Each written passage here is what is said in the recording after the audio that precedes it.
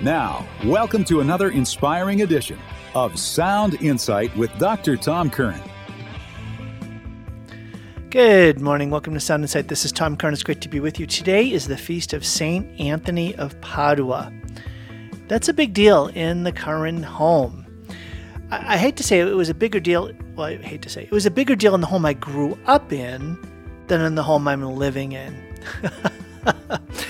I'll talk a little bit about that today, and then I'm going to launch into a series that I'm thrilled to share with you on growing in the Holy Spirit and growing in the power of the Holy Spirit, which is so desperately needed today.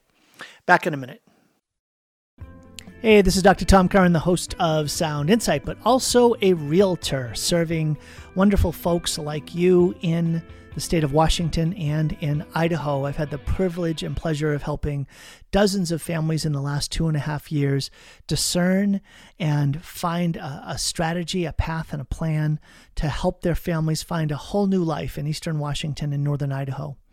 If I could be of service to you in that, I would love to. Please reach out.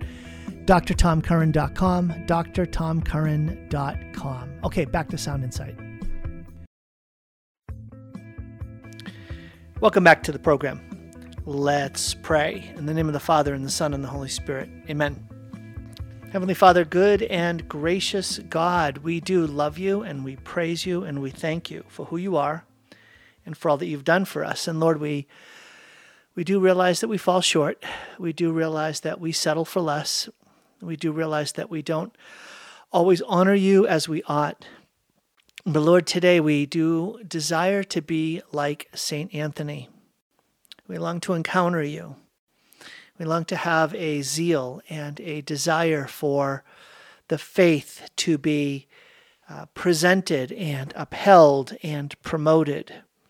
Lord, we do pray for the sense of intimacy and nearness to you, that it would grow in us. And for the gift of your Holy Spirit, Jesus, to be released within us in new ways. Thank you, Lord, for what you're doing. And we make this prayer in Jesus' holy name. Amen. In the name of the Father, and the Son, and the Holy Spirit. Amen. So interesting. I am telling you, I keep getting confirmations in some of the daily business meetings I have that being more overt about your Catholic faith and the positions that leads to is becoming increasingly common, accepted, even, I don't want to use the word expected, but it's something that is not, it's not being shied away from in the same way as in my career. In my career, doing both church work and doing work in corporate America, professional settings, it was always the case, even though we were in a time that was more considered akin to what's called Christendom, or the idea that being a Christian is accepted and acceptable, it's common, it's almost taken for granted, and therefore it wasn't something that was, you didn't really bring it out into the open. There was simultaneously this sense of separation of church and state. Well, that world's gone. It's not all gone, right? But it is disappearing fast. And it's disappearing, and what's replacing it is one of two positions. Either there are those that are becoming increasingly, vocally, and even vehemently anti-God, anti-Christ, anti-Christian, or anti-Catholic. Think of what's happening with the Los Angeles Dodgers and the way in which they were so much more concerned to mollify and to kowtow to the transgender ideology and the groups that support and promote a tragic and demonic way of relating to little kids and fostering in them diabolical confusion about their own sexual identity, which leads to devastating psychological, spiritual, and bodily impacts on their lives.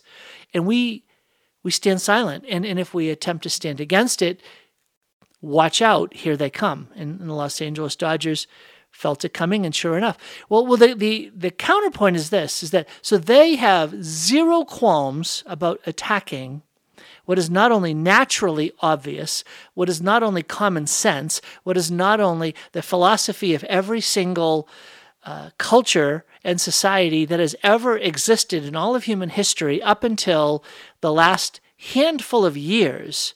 Now, with the ground prepared over the last few decades, but it's only the last few years that this ideology has become so infectious in the system. And what that's leading to is you just can't say, I'm a faithful Catholic and I embrace an LGBTQIA plus agenda. You can't. And those who attempt to cleverly do so are leading Catholics into diabolical disorientation. That's Sister Lucia. That was her phrase, that the final attack of Satan against the church will be a diabolical disorientation that comes from an attack against marriage and the family. Well, here it is. It's here. We don't have to wonder.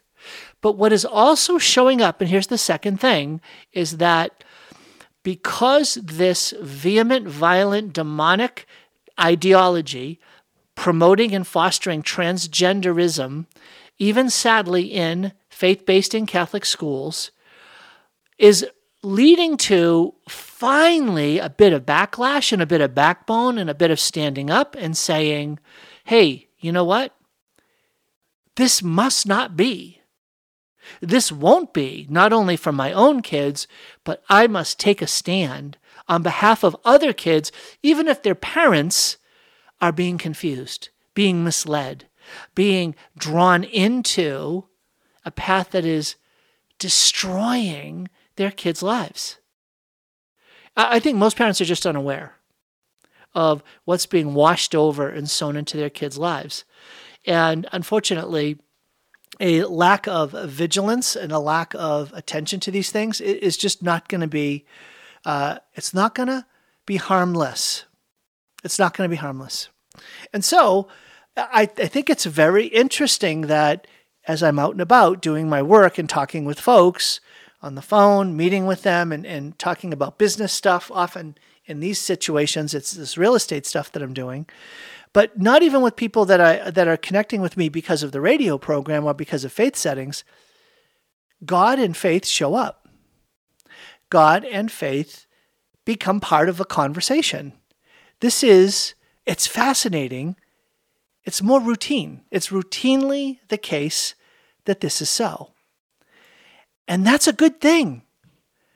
That's a wonderful thing that we have the reemergence, the re-engagement of people and their lives of faith showing up in the course of meetings. Like I had a meeting yesterday at lunch with this lead broker of a particular brokerage, and he did not hide the fact that his background was as a pastor.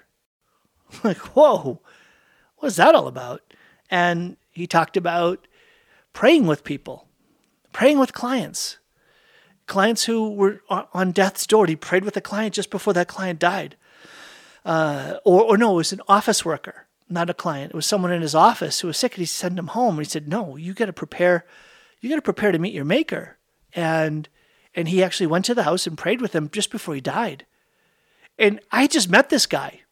This is the first time I met him. And we're talking and meeting, and he brings that up. I think that's amazing. That is so encouraging.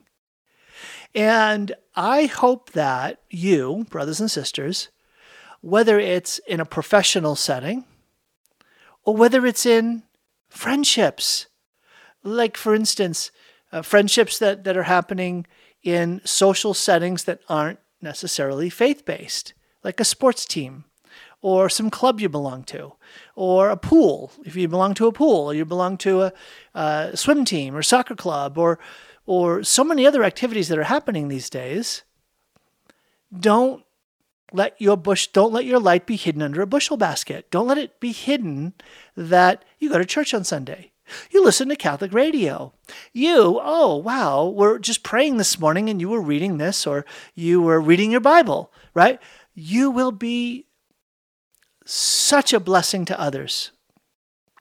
Now, honestly, you're also going to be a bit of a person of conflict if you're not careful, right? And I shouldn't say, not if you're not careful. It's not about you being careful or not. It's just the reality that not everyone is going to be agreeing with you. And you have to be ready for that. And you have to let that be okay. Just let that be okay, that not everyone is going to be supportive of the reality of you bringing up faith, God, or prayer. But I'm confident. I don't want to say I'm convinced. I'm confident that you will more often than not find a sense of camaraderie in faith that will be very encouraging. Today's the feast of St. Anthony. And I brought up at the very beginning of the program that my home, the home that I grew up in, St. Anthony played a more prominent role than he does in my home today. I grew up in an Italian and Irish home. The Italian side was more prominent. That was my mom's side. And St. Anthony is a much beloved saint in Italy. She was born in Italy, northern Italy, near Padua. St. Anthony, when we got to America, front and center, when they got married and they're shaping their home, my mom, she had a big rosary. It was huge. The rosary itself, the beads of the rosary were probably minimum of 5 feet circle. The rosary beads were golf ball size. And that was hung on the wall. And there were family pictures on our wall. But in the center of the family pictures was a picture of St. Anthony holding the baby Jesus, the child Jesus. In our backyard, there was in the front yard, statue of the Blessed Mother. And in the backyard, a statue of St. Anthony. St. Anthony, you don't have that, and these, those big statues, right? So and then go to the St. Anthony Novena, right? At St. Anthony's Church in Woburn, Massachusetts. So there was a lot of ways that St. Anthony played a part, visible. These were visible signs of a sense of devotion, a sense of affection, a sense of looking to for intercession. I think that is the kind of thing that we should really be thinking about. How are we taking the courageous but simple step to manifest the fact that we believe in one God, the Father Almighty, that we believe that heaven is our true home, that we believe that time on earth is a journey towards heaven, and we're called in the time that we have to become a saint and to fulfill the God-given mission for which we're here. That's it. That's the foundation. Everything else follows from that. If we get that wrong, we miss everything, and everything is heaven and hell. That's a ton at stake. And if we get it right, not only is it heaven, but it's how we'll experience heaven. I want the best heaven that I can have. I hope you do too. And so here's what I want to say as I'm finishing this section of the program. We won't do this. We won't have the power to do this without the Holy Spirit. We will not accomplish what God has for us to become a saint and to fulfill the God-given mission without God's power, without the power of the Holy Spirit. So, dear brothers and sisters, as we are past Pentecost, as we just finished the Feast of Corpus Christi. Over the next 2 to 3 weeks, I'm going to be sharing with you a series of talks that I gave on growing in the power of the Holy Spirit and going deeper into prayer. And the reason I do that is that these are talks that are right from my heart, and they're right from the heart of the church, and they are intended to help you experience God's Holy Spirit with a new release, with the new power to fulfill His call in a whole new way.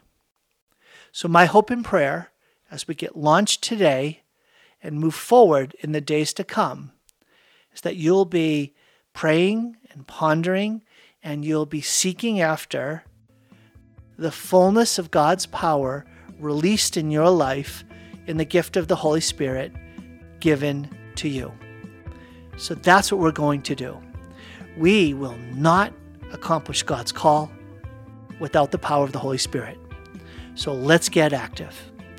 I'll be back in a minute to get launched.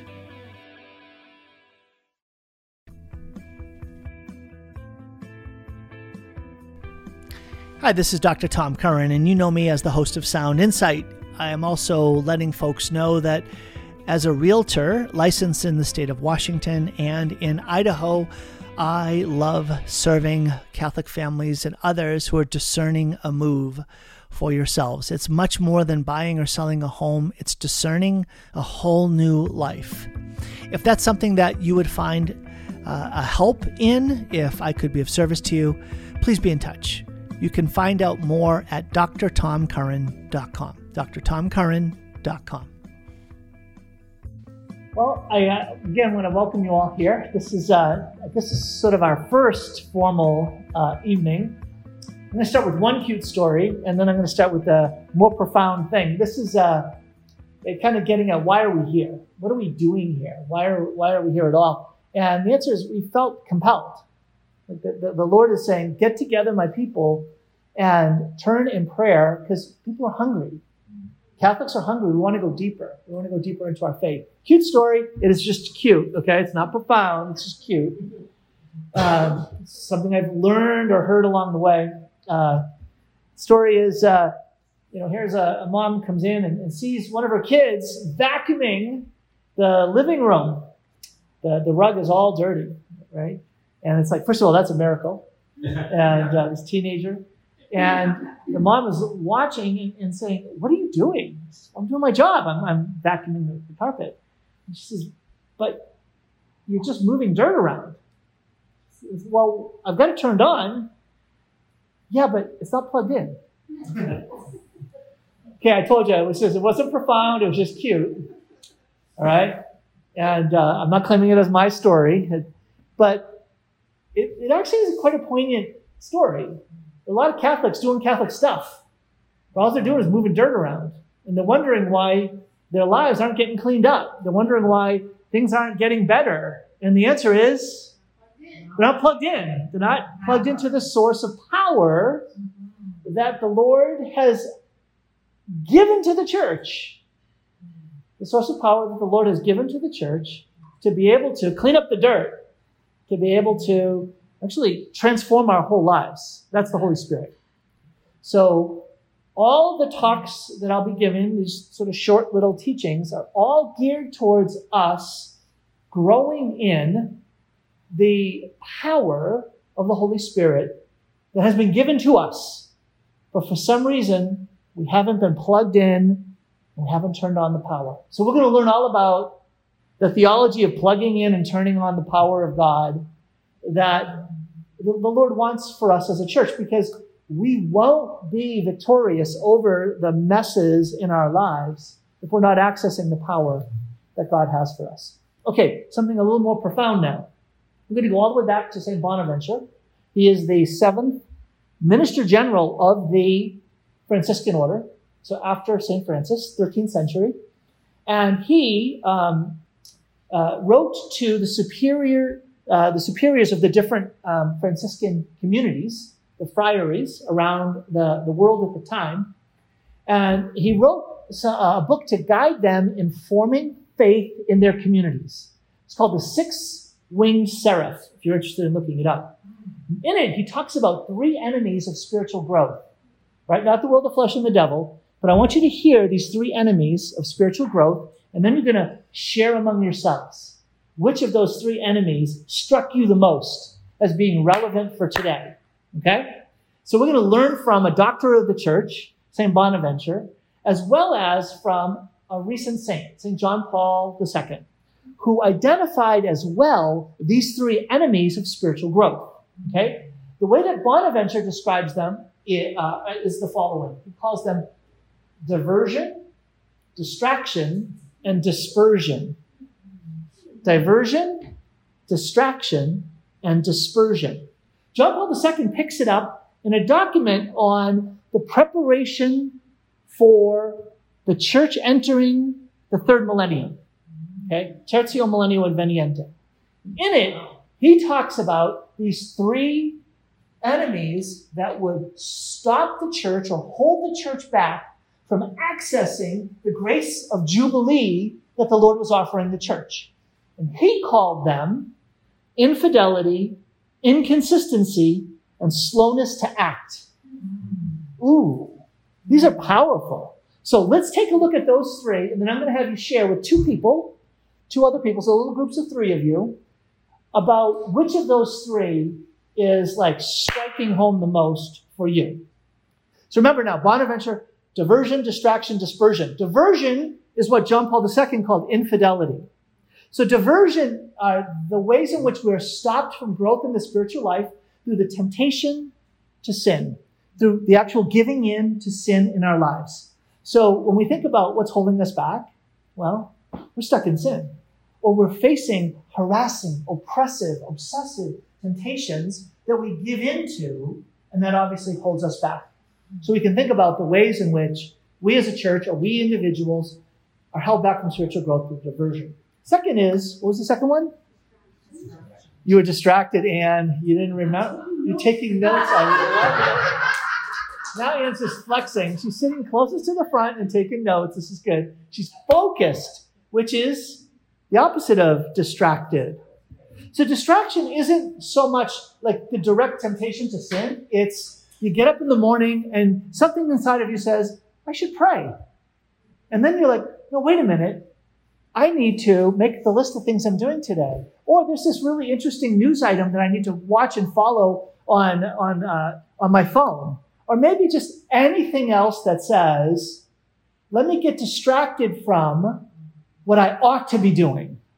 So it's those time wasters, those time sinks that just rob us of spiritual growth. John Paul II calls that inconsistency. So infidelity is the diversion that will take us away from God. When we are distracted, we are inconsistent. I want to do these things, but I'm just not doing them. Now, what's the third one? Diversion, distraction, and dispersion. Now, dispersion isn't so much a time waster. It's when I want to do this good thing. Let me start doing that. Let me do this other good thing. Let me do this other good thing. And then all of a sudden, the many, many good things rob us from doing the one thing that God wants us to do. I'm called to do this, but instead I'm so dispersed that I end up losing the focus and attention and energy I need to do the good thing that God wants me to do. Ooh, we're so dispersed that our energy is all spread out. John Paul II calls that slowness to act. Whoa, which is a surprise because you'd think, well, no, this person's so busy that they're doing many things. No. What's happened is I don't have the energy to pray tonight. Or I want to get to that person, but I can't because I'm so busy with the other good thing. Bonaventure and John Paul identify these things as enemies of spiritual growth. Okay, diversion, distraction, dispersion, infidelity, inconsistency, slowness to act. Think about that and just share, you know what, of these 3, this one really struck me, okay? And then we'll come back. Okay, great. So continuing on, do you have a personal relationship with the Holy Spirit? Ooh, What an interesting question. Do you have a personal, not with Jesus, do you have a personal relationship with the Holy Spirit? 1984. Someone asked me that question. Okay? What was the context? Well, I was in the seminary, so studying to be a priest, first year, and I got connected with a contemplative nun. She was living a cloistered life. The community was a cloister for those whose mission was to undergo disabling suffering for the fruitful good of the church. Who wants to join that community? Right? In order to get in, you had to have a disabling suffering and live a cloistered life of prayer and undergoing the trial and the pain of your condition to offer that up for the redemption of the world. Wow. That's the kind of person you want to be connected with. Her name was Sister B, and I got connected to her through another seminarian. And Sister B said, I'm going to pray for you, Tom. And she wrote me this little note. And her disabling suffering was rheumatoid arthritis that was so severe from her childhood that they had to take the bones out of her fingers because her suffering was so great. They had to fuse her spine. And the degree of suffering that she was intense. So she wrote me this little note and said, Tom, as you enter this journey towards the priesthood, discerning this, I'm going to pray that the Holy Spirit would make you like the burning bush. The Holy Spirit would make you fire. Because the burning bush displayed the Shekinah glory of God. That's the Hebrew word, Shekinah, the glory of God that consumes without destroying. Now that's a fire. A divine fire that consumes without destroying. I'm going to pray that the Holy Spirit makes you fire. And as you study and learn all about the truth of God, I'm going to pray that the Holy Spirit makes you like a sponge that becomes so filled with the life-giving water of the Holy Spirit that it comes pouring out of you. I'm going to pray that the Holy Spirit makes you a fire and a sponge. And I read that letter and I'm like, whoa. So, a couple weeks later, they announced that they were having confession that night at the seminary. And I happened to see the priest that came in from the outside that they were bringing in to hear confessions. And I saw him and immediately knew he was the priest for me. He was blind. I said, perfect. I want to go. This is the priest I want to have hear my confession. So went in. I could pour it all out, right? I went in, made my confession. And at the end, he said, before I forgive you, he said, I have a question for you. Do you have a personal relationship with the Holy Spirit? In the confessional. Do you have a personal relationship with the Holy Spirit? Now, at this point, I was a clever young man studying theology. So I thought, let me start talking. So I started talking about Jesus and I have a relationship with Jesus because that's what most people think about. And I did. I had a personal relationship with Jesus. He said, no. The Holy Spirit. And I'm like, uh-oh. And then I started talking about the Trinity, Father, Son. And he said, stop. I said, no, stop. He said, the Holy Spirit. Do you have a personal relationship with the Holy Spirit? You do believe in the Holy Spirit, don't you? And I'm like, yeah. And he said, the Holy Spirit wants to have a personal relationship with you. And I'm going to give you 2 images for what the Holy Spirit wants to do in your life. He said, the first is fire. The Holy Spirit wants to make you fire. Now, thank God he was blind because I went, like, are you kidding me? This is unbelievable. And so I'm like, all right. And he said, I want to give you one more image. I want you to imagine a faucet of water.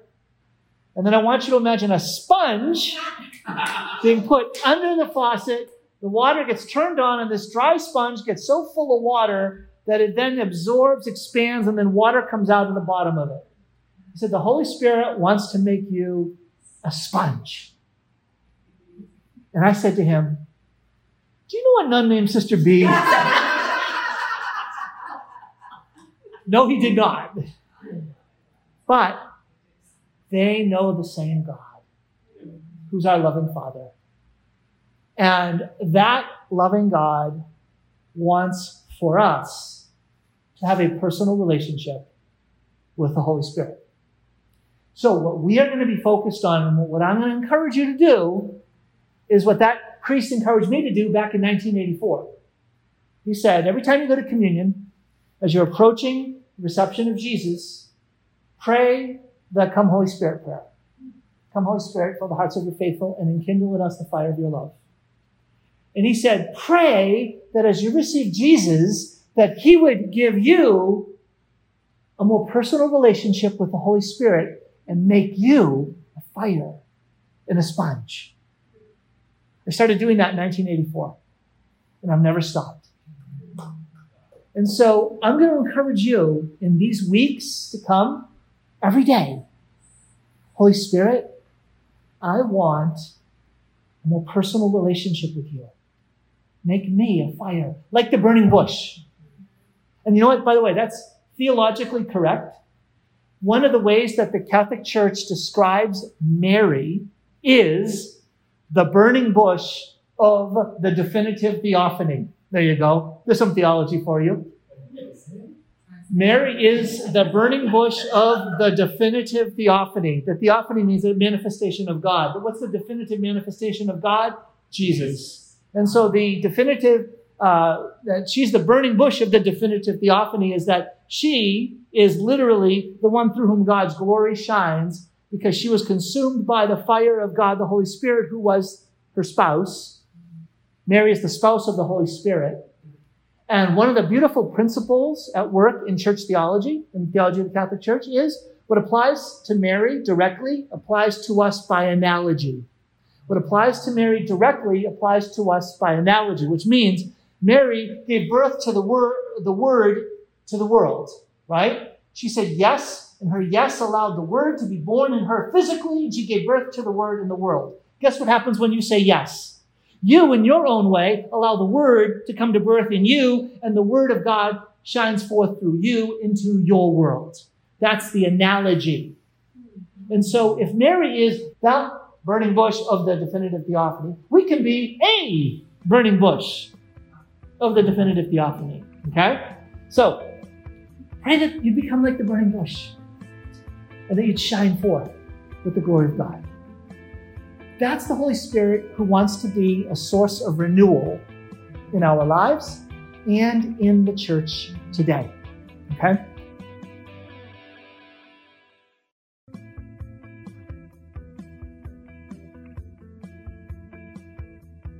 Now, let's take a look at that idea of source of renewal. This brings me to John Paul II. St. John Paul II was a bishop at the Second Vatican Council. Did you know that? He was the Archbishop of Krakow, sent to the Vatican Council, 62 to 65, participated in all these sessions. All these 16 documents were released. He goes back to Krakow and says, we have to take these documents, we've got to enflesh them in the diocese. We've got to take all of these beautiful teachings, we've got to make them alive to be a source of renewal in the church in Krakow. And so he wrote a book called Sources of Renewal on the implementation of the Second Vatican Council. Ta-da! Now, the key to this whole book is the first chapter. In the first chapter, he describes the foundation for what it takes to have a source of renewal come from the church's teaching. And what he says is this. He says that when we think about bringing renewal to our lives, having renewal happen in our lives, we think about doing stuff. Let's go do these things. And he said actions are important. But he said more important than actions are attitudes. Because actions display attitudes. Did you know that? Do you have a teenager? Actions display attitudes, right? They're not just neutral. So actions are what you're doing. Attitudes are how you are relating to what you're doing. So attitudes are more fundamental than actions. But he said even more fundamental than attitudes is awareness, or what he says is consciousness, or how you see something. Because guess what shapes your attitude? Guess what shapes how you relate to something? How you see it. How I see something shapes how I relate to it, and that manifests itself in my behavior. Awareness, attitudes, actions. Awareness, how I see, shapes how I relate, my attitude, and that manifests itself in how I behave. If we're going to be a source of renewal in the church today, should we focus on transforming our awareness, our attitudes, or our actions? Yes. Yeah. It's all of the three, all of the above. But John Paul II makes a big point in Sources of Renewal that if we're going to experience real renewal in the church, it can't start and simply focus on what we're doing. That is not going to go deep enough. It's not going to go deep enough. Okay, I'm going to give you an application to this. Okay, and the application has to do with the idea of overcoming sin. Okay, what's another way of describing sin? It's when we settle for less. It's when we betray a relationship with the Lord. It's when we fall short of God's glory. It's, yes, breaking God's law, but it's breaking God's heart. When we want to overcome sin, John Paul II says awareness, attitude, and action. There are 3 levels of experience conversion from sin. What are these 3 levels? Well, let's start at the level of action. When you think about, I've committed a sin, you think about a misdeed that you've done, thought, word, or deed. What is conversion looking like? Repentance. God, I am so sorry. So when it comes to conversion at that level of action, it's when we learn how to repent. Lord, please forgive me. I am so sorry. I repent of that deed. Okay, that's great. We got that. We all understand that. What about attitudes? When it comes to attitudes, an attitude is something that's more like the atmosphere that you carry about with you. So you're not really repenting of something that is just how you're relating to something.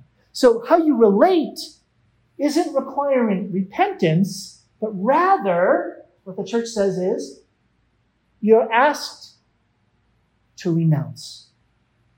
Renunciation. I renounce this entire way of relating to money. I renounce how I'm relating to time. I renounce how I've related to you. So you think about it, and it's like, I don't always commit the misdeed of speaking badly to my kids. But that can be traced back to an attitude, how I'm relating to them. So if I can renounce the attitude, guess what can also break up? The actions. So remember, actions are traced back to attitudes. So the power of renunciation, renouncing something, is it can sever a connection. And so that's that second level. And the most profound level is what? Awareness. So awareness, how does that relate to conversion? Well, if you look at the scriptures in the New Testament, the deepest level of conversion is called metanoia.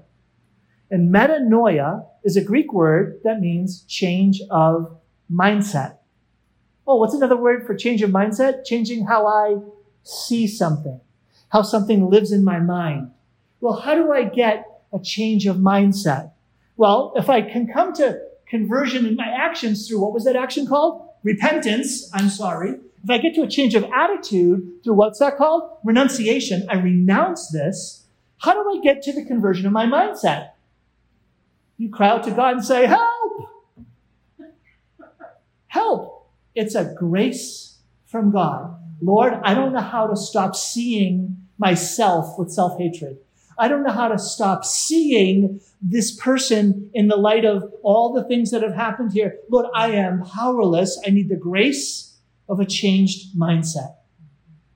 And so if we're going to experience true renewal, true conversion, it's going to involve repentance of deeds, renouncing attitudes, and crying out to God for a metanoia, a changed mindset.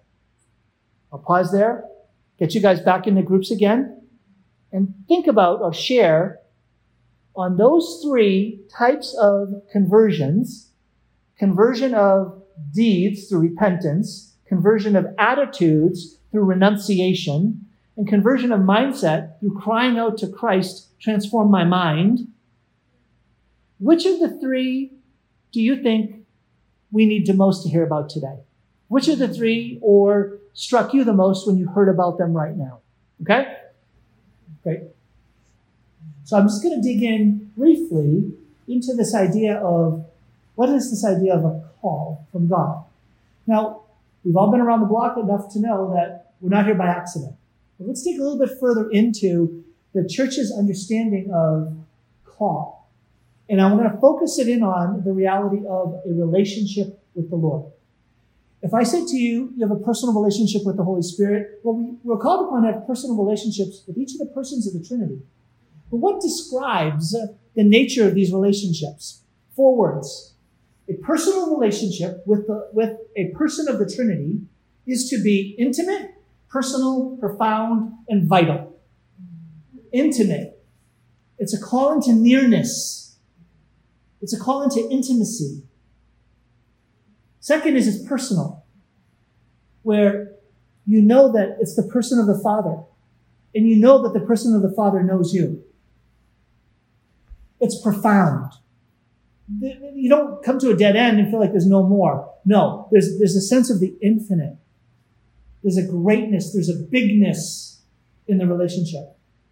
And lastly, you know that you're in a personal relationship with God as Father, Son, and Holy Spirit when it's life-giving. It's vital. It makes your life alive. And so we're going to just explore that briefly by talking about the 3 persons of the Trinity in relationship to just how close God wants to be to you in your life. How much God wants you to know his love for your life. The first is the person of the Father. And that's the foundation of all other relationships that we have, is your first insight, the first idea that you should have, that you're called, is that you're here. It's literally the call into existence. The fact that you are is not an accident. It's his design. It's his call. The call into existence says this, that to be is to be addressed by God in love. Just to be, literally, just to exist, is to be someone who's addressed by God in love. Catechism of the Catholic Church, read it, paragraph 1, easy to remember, paragraph 1, says that in every time and in every place, God draws close to you. Not sometimes, some places, God might consider drawing close to the crowd. No. In every time and every place, God draws close to you. It's personal. It's that personal.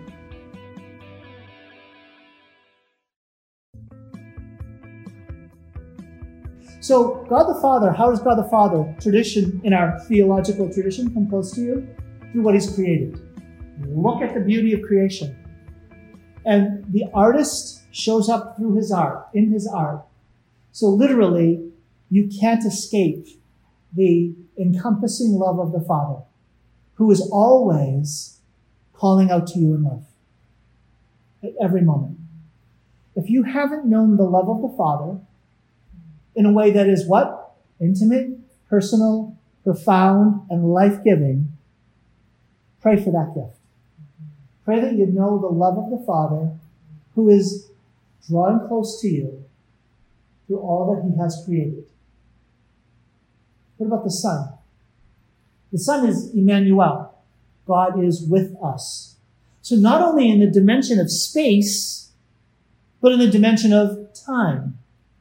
What did Jesus say at the end of the Gospel of Matthew? Go and preach the gospel to all nations, baptize them and teach them in the Father, Son, and Holy Spirit, and I will be with you occasionally. That's not your translation. I will be with you always, at all times. At all times, Jesus is breaking in. Now's the time. Now's the day of salvation.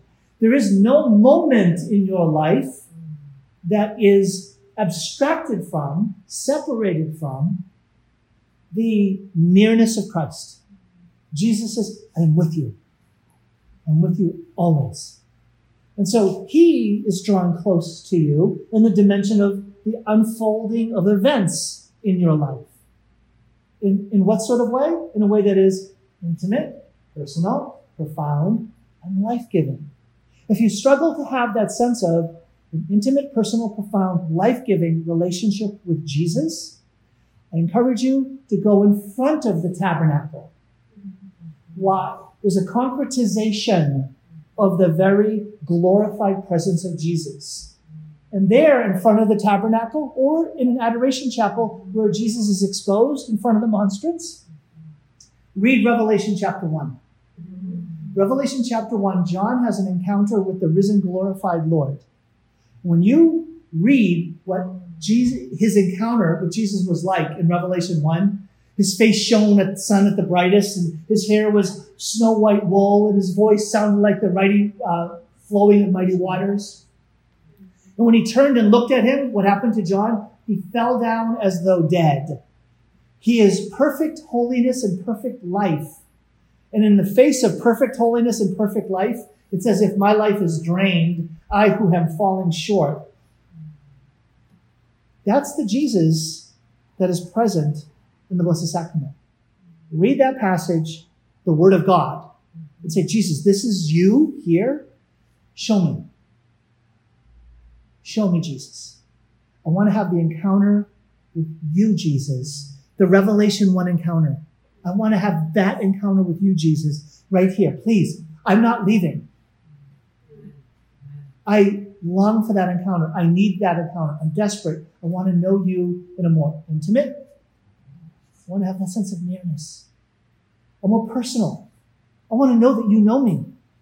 And I want to know you, Jesus, more profound. I want it to go deeper. And I want it to be transformative. I want it to be life-giving. That's the relationship I want with you, Jesus. That's a personal relationship. And then we have the Holy Spirit. Okay, wait a minute now. We have the dimension of space and time. What other dimension is there? Spirit. That's the dimension of going within. Do you know why the devil will use dispersion so much as an enemy to spiritual growth? Because in our tradition, spiritual growth is based on the principle of concentration. Not focus, but the coming together in a more dense way. If you want to weaken your spiritual life, spread you out. Remember? You'll be slow to act. You're going to go deeper in action if you can concentrate your energies and go within. Okay, going within. Let's go within to the deepest center of your being. That's your heart. And you know what you find in the depths of your heart? Your ego, your personhood. Guess where the Holy Spirit is? Within your eye. There's no place you can go within you without encountering the Holy Spirit, the presence of the third person of the Blessed Trinity. So let's get this right. You go outside of you and you encounter the transcendent Father who upholds all creation and you in it. You go through the day-to-day existence of your life in time and you encounter Christ at every moment who's there. Try to escape by going within, and then you bump into the Spirit. You are caught. You are encompassed. You are surrounded by the presence of God that's personal and life-changing. The personal presence of the Blessed Trinity, Father, Son, and Holy Spirit, who longs to reveal to you who He is as Father, as Son, and as Holy Spirit. So much so that if you live your life in accord with the Holy Spirit, we're going to learn all about that. It'll be the Holy Spirit that moves you into action, where you'll encounter Christ, into the world where you'll encounter the Father. It's an exciting life. That sounds like many things. It doesn't sound dull. It doesn't sound boring. It doesn't sound like a burden.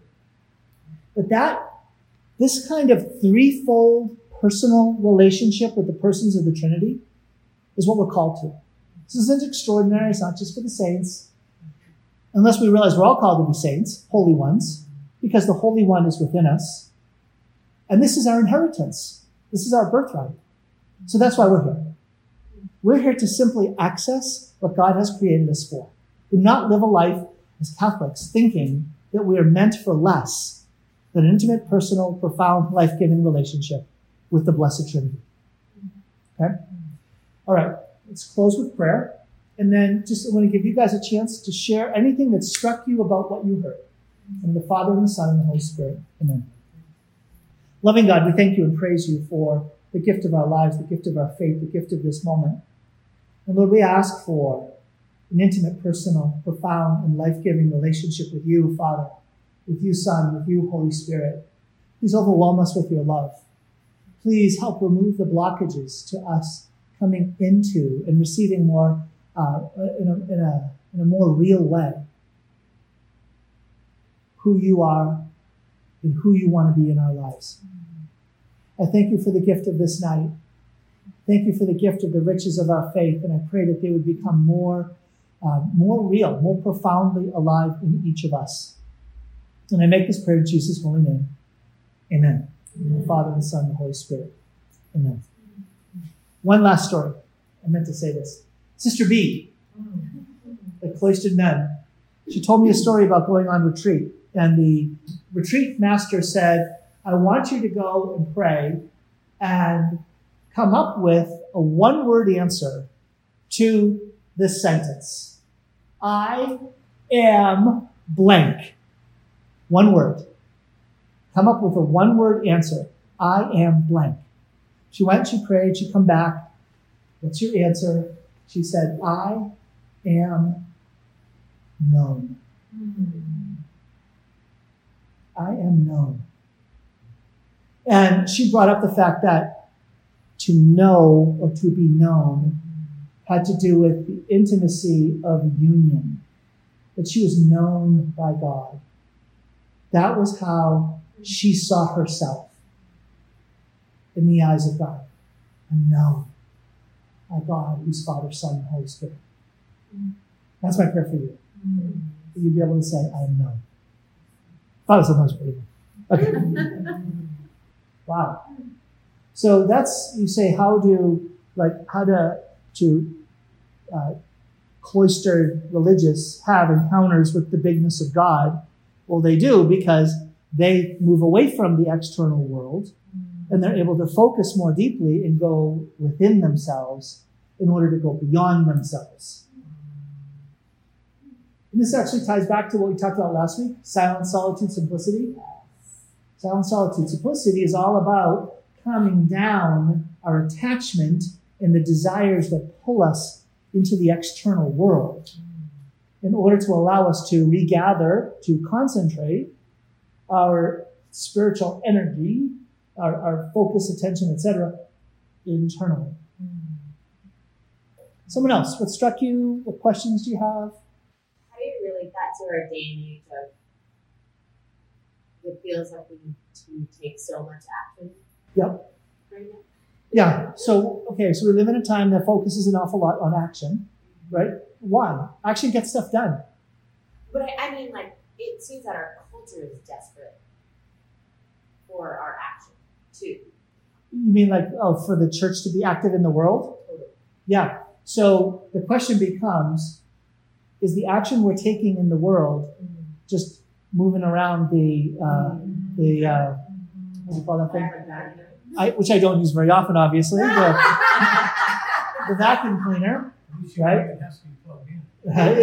It's got to be plugged in. So if we're going to go out in the world and be fruitful, bear fruit for His glory, we better be plugged in.